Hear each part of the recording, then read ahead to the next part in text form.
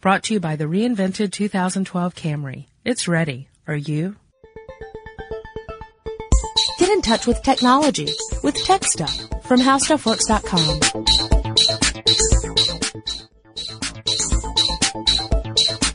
What up, y'all, and welcome to Tech Stuff. My name is Chris Pollette, and I am an editor at HowStuffWorks.com. Sitting across from me, as he always does, is senior writer Jonathan Strickland. The telephone was ringing wildly, but without result, since there was no one in the room but the corpse. The call is coming from down the street. Yes. And, we're going to cover a topic today that is partially inspired by a little Facebook feedback. Yippee! And the Facebook feedback actually comes to us courtesy of one of our listeners who, he specifically wanted to know about why his phone had magically gone from a 3G notification to a 4G notification. But that's really beyond this podcast. We're specifically going to be talking about the generations of cell phone standards and what's the difference between them, because there's so much confusion there that to address that is more important really than a phone switching from 3G to 4G. And you'll find out specifically why when we get to the 4G discussion. And if it's the reason I'm thinking of, it's remarkably simple. Yeah. Well, and this listener, by the way, his name is Arthur. So Arthur, big shout out to you. And let's go into the generations of cell phones. Now, you may be confused somewhat about the various generations and what they mean and why is one phone a 2G phone versus a 3G phone, or maybe you've even heard of 2.5G or 3.5 or heaven help us 3.75G phones. And the reason for this is because the force of gravity? No, not that kind of G. They're pulling different G's? Gs? Not pulling that kind of G's. No, the G's stand for generations. And that's part of why it's so confusing is that, we tend to think of generations in terms of iterations. Yeah. Right? Over time. And so technically, if something comes out after something else has already come out, it's a later generation, right? Well, typically, of course, this is one of those times when marketing also factors into that, and we could get into that a little bit later. Not to pick on the marketers. I used to be in marketing for a while. I'll pick on the marketers.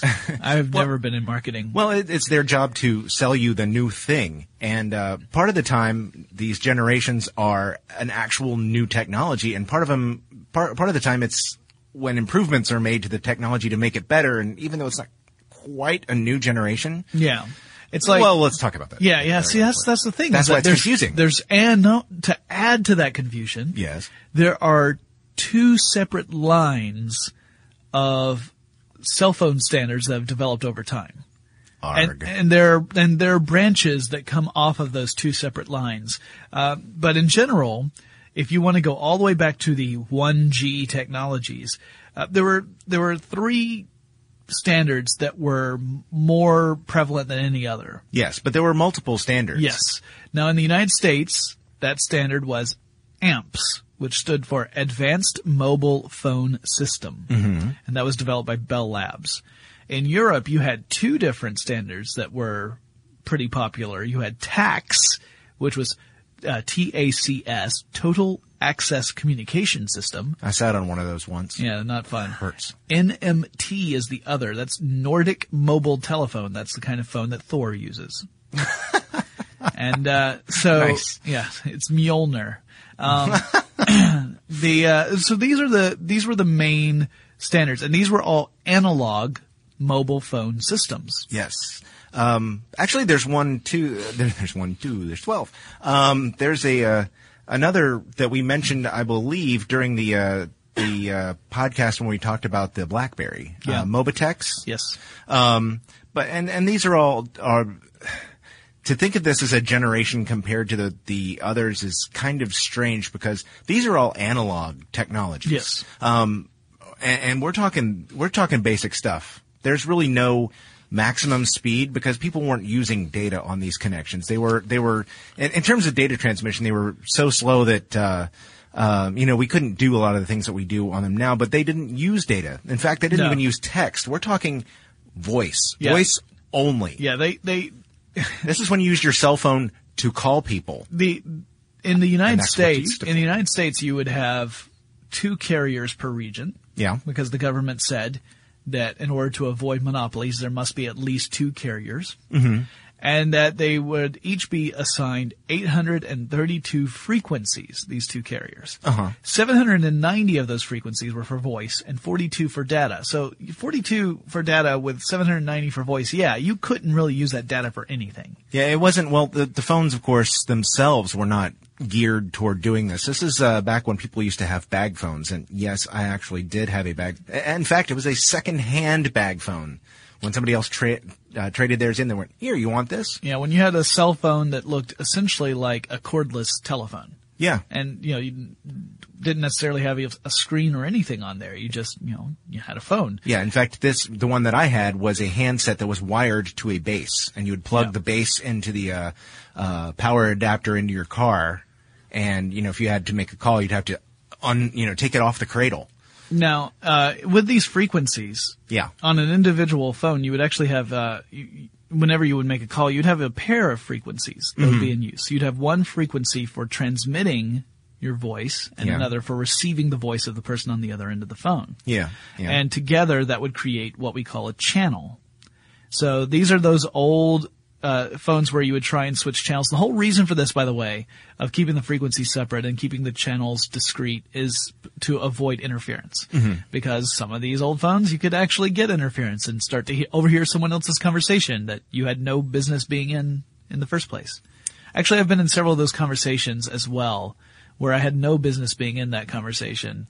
But in those cases, it wasn't due to interference. It was just due to chatty Cathy's right there, All right, then. So actually, that's funny in a way, because if you think about it, it sort of harkens back to the time of the party line. Yeah. On wired telephones, on landlines. Yeah. So that sort of lingers in the past for both technologies. Right. So these technologies, these standards were pretty much the only thing available throughout the 80s and into the early 90s. Yeah. And it was only in the early 90s when we began to switch from analog cellular systems to digital cellular systems. Yep. So now we had new competing standards. Mm-hmm. I'd kind of like to stop here to talk about cell phones and why they're called cell phones. Because, as you're traveling, the signal from one tower will peter out when you get to a certain point. As long as you are within range of that tower, you should be able to talk to somebody. But the thing is, it only works as long as you're in range of some kind of communications base. So they put these in different areas. And of course, when they're mapping that out, they're trying to get a good idea of the coverage areas. And they have to, of course, negotiate with different property owners to allow these towers to be built. And the reason I'm bringing that up now is this first generation came to be known as cell phones because you would travel from one cell, area of transmission to another, and you would hop from tower to tower. Of course, there'd be a handshake that would take place that would hand you off from one tower to another tower. Exactly. And the funny thing to me is that around the time of this second generation, when we switched from analog to digital, I remember that a lot of the marketing that went on was was trying to say, oh, well, we're not a cell phone provider. We're a wireless service provider. And it's funny because I think they were trying to use that as a distinguishing difference in the technology. But if you heard that, it wasn't so much that you're still traveling from one area of transmission to another area of transmission. It has to be handed off from one tower to the next, but they wanted to call it something different, just to identify that, hey, you're on digital now. You're on a better quality service. You have more features and that kind of stuff. Yeah, you don't have to worry about interference the same way you did with analog. There were a lot of differences. Yeah. So in Europe, that's where Global System for Mobile began. That's GSM. Mm-hmm. And that standard became pretty prevalent throughout Europe and in other parts of the world as well. Mm-hmm. The United States also got some GSM, but in the U.S., there were 2 other standards that started to pop up. One was D-amps, so digital amps system. And then there was a system from Qualcomm called IS-95, which stands for Interim Standard 95. Now, this would eventually evolve into Code Division Multiple Access Phones, or CDMA. Mm-hmm. And so CDMA phones and GSM phones are not compatible. Okay, so we've gotten into the second generation of the standards, but you cannot switch out the components of a CDMA phone and GSM phone and have them work. You can't go from a CDMA network to a GSM network or vice versa. Right. Unless you can if you have a phone that will do that, but you have to have a phone that will be able to communicate on multiple standards. The phone that does that, has multiple chips in it. Yes. So in other words, essentially a phone that allows you to do both CDMA and GSM has both sets of circuitry in the phone. Right. Yeah, I just wanted to clear that up before someone... Right. A standard phone on one of those systems cannot cross over to the other. Exactly. Now, and go ahead. I'm sorry. I had the phone I had after the bag phone was on a competing technology to that too, which was a PCS phone. Yeah. Now that was used much less than some of the others. Yeah, but these were the ones that were the widespread standards. Mm-hmm, so when someone says a 2G phone, they usually are talking about something that's running on this old GSM or IS-95 or possibly CDMA. Yeah. And these standards also did not have a lot of support for data. They had more so than the analog systems did, but it still was not ideal. And in fact, the earliest 2G phones, the best way to send data besides text messages was to use something called circuit switched data, which involved actually placing a call, almost like it's a modem, placing a call to another number, and then engaging this circuit switch data, which could send information at about 14.4 kilobits per second. And so still not a great experience if you wanted to have something like a smartphone. It just wasn't really practical. Yeah, the information I have says that the second generation networks could hit somewhere in the neighborhood of 20 kilobits per second. Maximum. And it really, and when we start talking about maximums, you guys should know that we're talking about like in the labs. Yeah. Because every time we talk about any standard and we talk about its maximum speed, that's almost never going to happen in a real world test. Yeah. So if you stand right here, right next to the box, you can get 20 Oh, let's put that down. I notice that your pants are glowing, but you're getting great service. So next, You're a little too close. With GSM, they got a little bit of a boost because actually quite a bit of a boost. The General Packet Radio Service, GPRS, integrated with GSM, which created the ability to have a persistent data connection over GSM. Now, again, like that circuit switch data approach, that's not persistent, right? You have to initiate it. It's during a live call and then you turn it off. Yeah. But GPRS allowed for a persistent data connection, so you could send data. It could be asynchronous. You no longer had to connect directly in order to be able to get data. Yeah, if you think about it, it's almost like a DSL connection on a phone line. You can be on the phone and on the computer at the same time. Now, those signals are traveling through the same copper wire, but in a different part of it. So they're asynchronous. You don't have to do them at the same time. One of the things that 2G switching over to digital too enabled us to do was to use different features like caller ID, things that weren't available before, or voicemail, and at least according to the information that I've downloaded from Motorola, I mean things like push to talk. Those services were not available before. And of course the short message service. Right. This is when we started texting. Yes. Of course, when you're doing that with a 2G cell phone, you don't have a keyboard. You are doing this with, number 44221.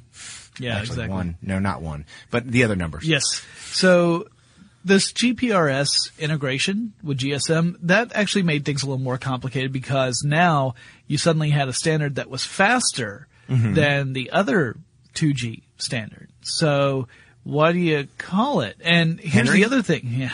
Here's the other problem is that the United Nations Telecommunications Union came up with a set of requirements that you would have to meet in order to call your technology 3G.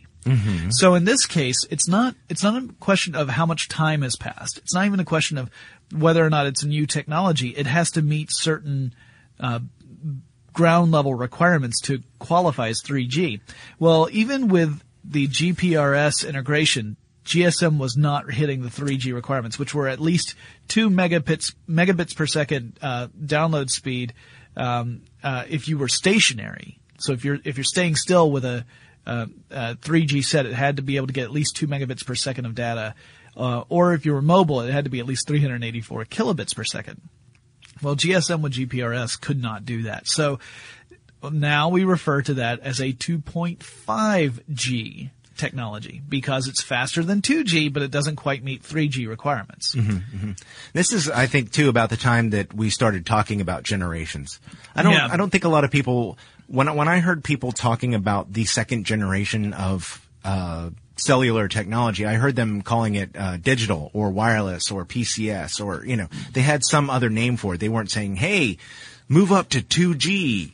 But I think when it started, when we started getting into these newer technologies as the GPRS, we started hearing, well, this is, we're not at 3G yet. This is 2.5G. And that's when you started hearing it used as a public not something that the industry would talk about within itself, but to the public, people said, "Oh, well, this is more than a second generation. It's this kind is of, almost kind of third." shorthand, really. Yeah, and it gets even more complicated here. All right, so the 3G standard is set by the United Nations. All right, so GSM's next generation was Universal Mobile Telecommunications System, UMTS. It starts getting built out. However, around that same time as UMTS networks start getting rolled out, another kind of network starts rolling out called CDMA 2000. So this is back to the other standard, the one that's prevalent in the United States. 2.5G. Yes, that goes back to 2.5G. That's why it's even more confusing, because you have a legitimate 3G network rolling out that's UMTS. At the same time as a legitimate 3G network is rolling out, a 2.5 network's rolling out called CDMA 2000. This won't be the last time something like this happens. No, here's another one. In fact, I'm going to go ahead and do it now because otherwise I'm going to lose my own mind. All right, so here's a second one, which is the Enhanced Data Rates for GSM Evolution, or EDGE network. Now, you've got the successor to GSM, UMTS, that's rolling out. But here's the thing. Not all carriers, not all networks are going to be able to upgrade at the same level of scale and speed as others. But they still want to be able to have really good service, because if they don't, then they're going to lose all their customers to networks that have better service, right? This is not the last time that will happen either. So this means that there needed to be something in between 2.5G and 3G so that these other carriers could stay afloat while they are working on upgrading their networks. And so that was the development of EDGE, the Enhanced Data Rates for GSM Evolution. It was developed after 3G standards were created, but made so that it could boost 2.5G speeds enough so that people wouldn't just abandon it wholesale. So some people will go and call EDGE a 2.75G, which makes you go crazy, because again, it came after 3G did. Well, let's talk a little bit about the data too, because the GPRS connections would average around 30 to 40 kilobits per second, although you could get up to about 114 again in the lab. Yes. CDMA 2000 could do about 60 to 80 normally, but could probably hit around 144 kilobits per second. And EDGE was a step up at 384 kilobits per second maximum. The GPRS and EDGE were both forks off the GSM tree. Yes. And of course, CDMA 2000 was CDMA. Right. Yeah, the one that followed up CDMA 2000 was EVDO, which is Evolution Data Optimized. Well, I do have another 2.75, which is eGPRS2. Oh, okay. So another advance on the general packet radio service integration. Exactly, but it's only, this is also asynchronous, because it will do 473 kilobits per second upstream and 1.2 megabits per second downstream. That means it's slower when it's sending data from your phone to the network and faster as a download, which is something you would want generally as a consumer. No, doing that's what we pretty do. common in almost every form of network I've seen. did you want to talk about the features too of the 2.5G? Sure. Because this is when we started getting into MMS. Yep. The multimedia message service. Right. Basic web browsing, location-based services, just really basic stuff. I mean, there are some apps that run better because all they have to do is send a short bit of information. So these kinds of things started getting off the ground, but not to the point where they are now. And the 2.75 stepped it up a bit in terms of speed and improvements, but 3G was really the big change. Yeah, that's where you've got the UMTS, which came first. That was the GSM version. Mm-hmm. So GSM's UMTS, that began to develop and roll out first. And then eventually CDMA 2000 successor, EVDO, joined it. So those were the 3G standards, that really started to create the environment that was necessary to have a really robust smartphone type experience. Yeah. Although we can remember when I remember when the iPhone went 3G. Mm-hmm. So it's kind of interesting that, there was a time where even the iPhone wasn't, tapping into these standards. Mm-hmm. Well, of course, moving to 3G gave you full motion video. You could listen to music online and, gave us faster, internet access in general. Yeah. Now, as far as UMTS, it could do about 2 megabits per second, which is... That's right there at the threshold for 3G. Yeah, and it's also a little bit faster than a lot of DSL connections. Mm-hmm. Still pretty common in the United States anyway to see a 1.5 megabit per second DSL connection. And CDMA 2000 EVDO Revision A would do up to 3.1 megabits per second. Yeah. That was a revised version of EVDO. Yeah, in fact, that revision ended up causing another discussion about whether or not that should be called 3G or 3.5G. So eventually some people will go ahead and say that EVDO Revision A is 3.5G because the increase in speed was significant enough to boost it up beyond 3G, but it still fall below what the International Telecommunications Union radio communications sector specified as the requirements for 4G, which we'll talk about in a second. Mm-hmm. Yeah, I also have a EVDO Revision B, clocking in at about 46 or so megabits per second. Yeah. Which some people call 3.5G. And then there's HSDPA. Yeah, all right. So this would be the 3.5 upgrade to UMTS. Yes. So again, UMTS is the GSM line. HSDPA is high-speed downlink packet access. Uh-huh. They also got HSUPA upgrade, which is high-speed uplink packet access. So essentially what this means is that the improvements to the standards allowed for faster download and upload speeds.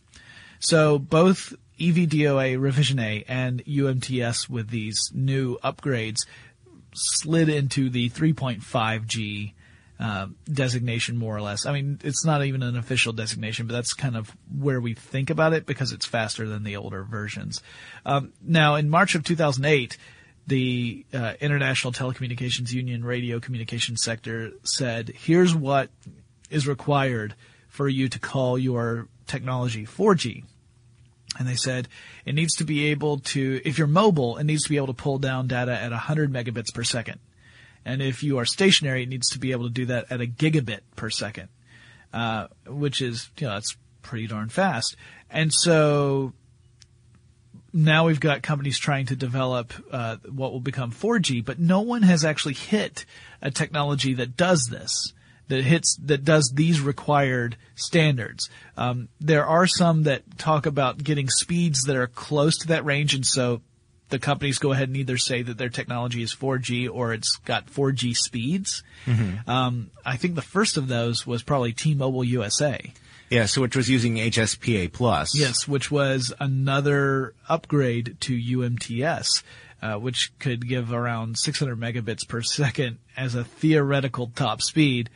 Again, theoretical. Still not near the gigabit per second range. It's just over half of that, but not to the full 4G speed.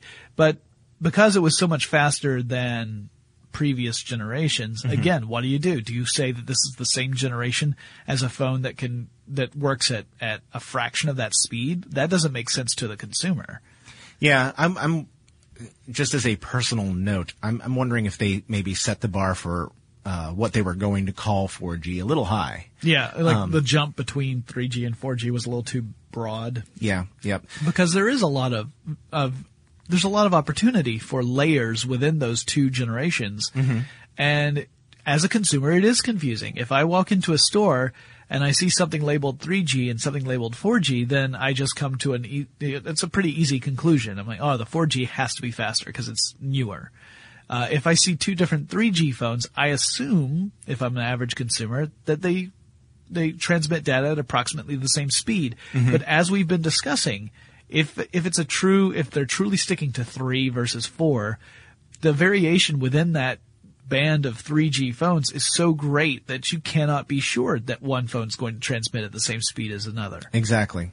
And, it also depends on a lot of other things too, like where you are and the kind of phone it is. The amount of network traffic that's going on at that time. Yeah. I mean, there are, the thing is that, we've talked about, I think we had a conversation about the Verizon iPhone a long time ago. Yeah. And at the time, people were comparing the Verizon iPhone to the AT&T iPhone and talking about the differences in speed and how much faster it was. Well, I mean, they're on two different types of networks, and they've built out their networks more, in different ways and things like that. And there are a lot of environmental factors that may play into the speeds. But, the 4G, what people are building out now as 4G networks, basically, for the most part in the United States have been LTE networks. Long-term evolution. Yeah. For a while, it looked like it was going to come down between WiMAX and LTE. Now, WiMAX is technology that theoretically could have faster speeds than LTE. But both of them have been in development for years. Yeah. Yeah. Yeah. So both, and also I should add that neither WiMAX nor LTE comes close to hitting those benchmarks for a 4G. Even though people have talked about LTE phones being 4G phones, they still don't hit the actual benchmarks that were set by the United Nations. So even though you've got, a phone that's much faster than previous phones, if you're going strictly by technical specifications, they are not truly 4G phones. Right. Which is, again, confusing. And at this point, I think the carriers and the manufacturers have just sort of thrown their hands up and said, forget it, we're calling it what we want. Yep. Now, part of the reason that T-Mobile began the 4G marketing boom was because they did have the HSPA Plus network, and it would do much faster speeds under ideal conditions than the typical 3G networks. So basically, since these things are a little on the fast and loose side, they went ahead and said, oh, you know what, we're 4G. And some others kind of hollered about that and said they're not really 4G, but in general, the consumer isn't really interested in that, the average consumer. Yeah, the average consumer wants a shorthand way of knowing how fast the phone works. Yeah. Mm-hmm. And the other thing I should mention about WiMAX and LTE that's different from these earlier technologies is that neither of them have a dedicated voice call bandwidth in there. In order to make a call over LTE or WiMAX, you call via VoIP. Yes. Voice over Internet Protocol. So that's also different from the previous ones. There's no, the entire spectrum within LTE and WiMAX is dedicated to data. So now we've reached the opposite of what it was when it first started with the analog systems, where it was almost entirely for voice and not data. Now, with the latest generations, it's all data, no voice. And part of that is that these LTE and WiMAX weren't necessarily developed as the newest cell phone technology. It's just a data transmission technology that's being adopted by the cell phone industry. Right. I mean, there are companies within the cell phone industry that worked on developing those standards, but it was more about how do you get data, since that's the way a lot of people are using their phones now, is really they're using it as a mobile computer rather than a telephone. And as far as some recent changes, there were marketing decisions made on behalf of a certain smartphone manufacturer recently, in which they basically agreed to allow their phones to be called 4G when they weren't before, technically. And some people were kind of astonished to find out that their phones were suddenly showing 4G on the screen. Now, mine actually does that when I travel. If I switch, if I'm moving to a tower that has a slower technology, or I think what it's trying to do is tell me that the speed is different. But it will say 2G or 3G when it drops down. But of course, that's also because the earlier standards, the GSM and CDMA, are compatible, so you can move from one to another. I think 4G networks are going to require. I mean, these are not branches of those trees; these are brand new trees. Yeah. So. Yeah, that's important to point out. And also, if you do have a phone that allows you to switch from one, like 3G to 2G, you might wonder why you would ever want to do that. I'll tell you why you want to do that. Okay. Let's say that you are at some major event, like, I don't know, Consumer Electronics Show, CES, and you want to try and check your email, and you pop on that 3G network, and there are 200,000 other people trying to pop on that 3G network. Popping over to the 2G network and using that older technology sometimes is much faster. Because the network traffic is not as severe. And I would often switch over specifically to that because it would also drain my battery less, as my phone no longer had to try and keep pinging towers to see if it had a true connection to download any recent data. So hopefully we have confused you beyond all measure. Because mission accomplished. Yeah, because this is definitely a confusing subject, just because of the fact that it did not progress linearly. Either you had companies that would develop a technology that would be a generation ahead, then go back and develop technologies that fill in gaps, and it wasn't necessarily like, if you go chronologically, it doesn't quite match up, and the fact that you have two different standards, two different lines of standards that are battling it out makes it even more confusing. So yeah, that's why it's such a mess, and why, calling something 3G or 4G is arguably somewhat meaningless. Yep.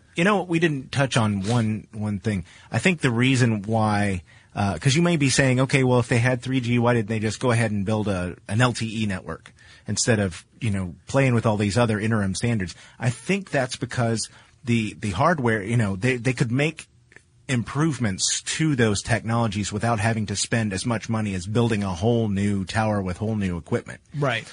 So they could make improvements to their equipment and offer that to their customers without having to spend the money to invest in a new technology, especially if it wasn't ready yet.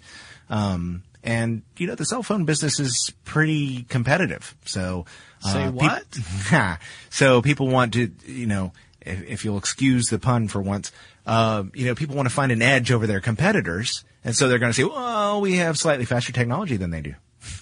Yeah. And then the others leapfrog, and it just keeps, they keep updating firmware and switching out wires and changing a broadcast tower. That's less expensive than going, hey, let's build a whole new network. Wow, that's expensive. Yeah, good times. So if you guys have any subjects about which you would like to be further confused, let us know. You can send us a message via email. Our address is techstuff@discovery.com. Or you can contact us on Facebook or Twitter. Our handle there is TechStuffHSW. And Chris and I will talk to you again, maybe on the phone, really soon. Be sure to check out our new video podcast, Stuff from the Future. Join How Stuff Works staff as we explore the most promising and perplexing possibilities of tomorrow. The How Stuff Works iPhone app has arrived. Download it today on iTunes. Brought to you by the reinvented 2012 Camry. It's ready. Are you?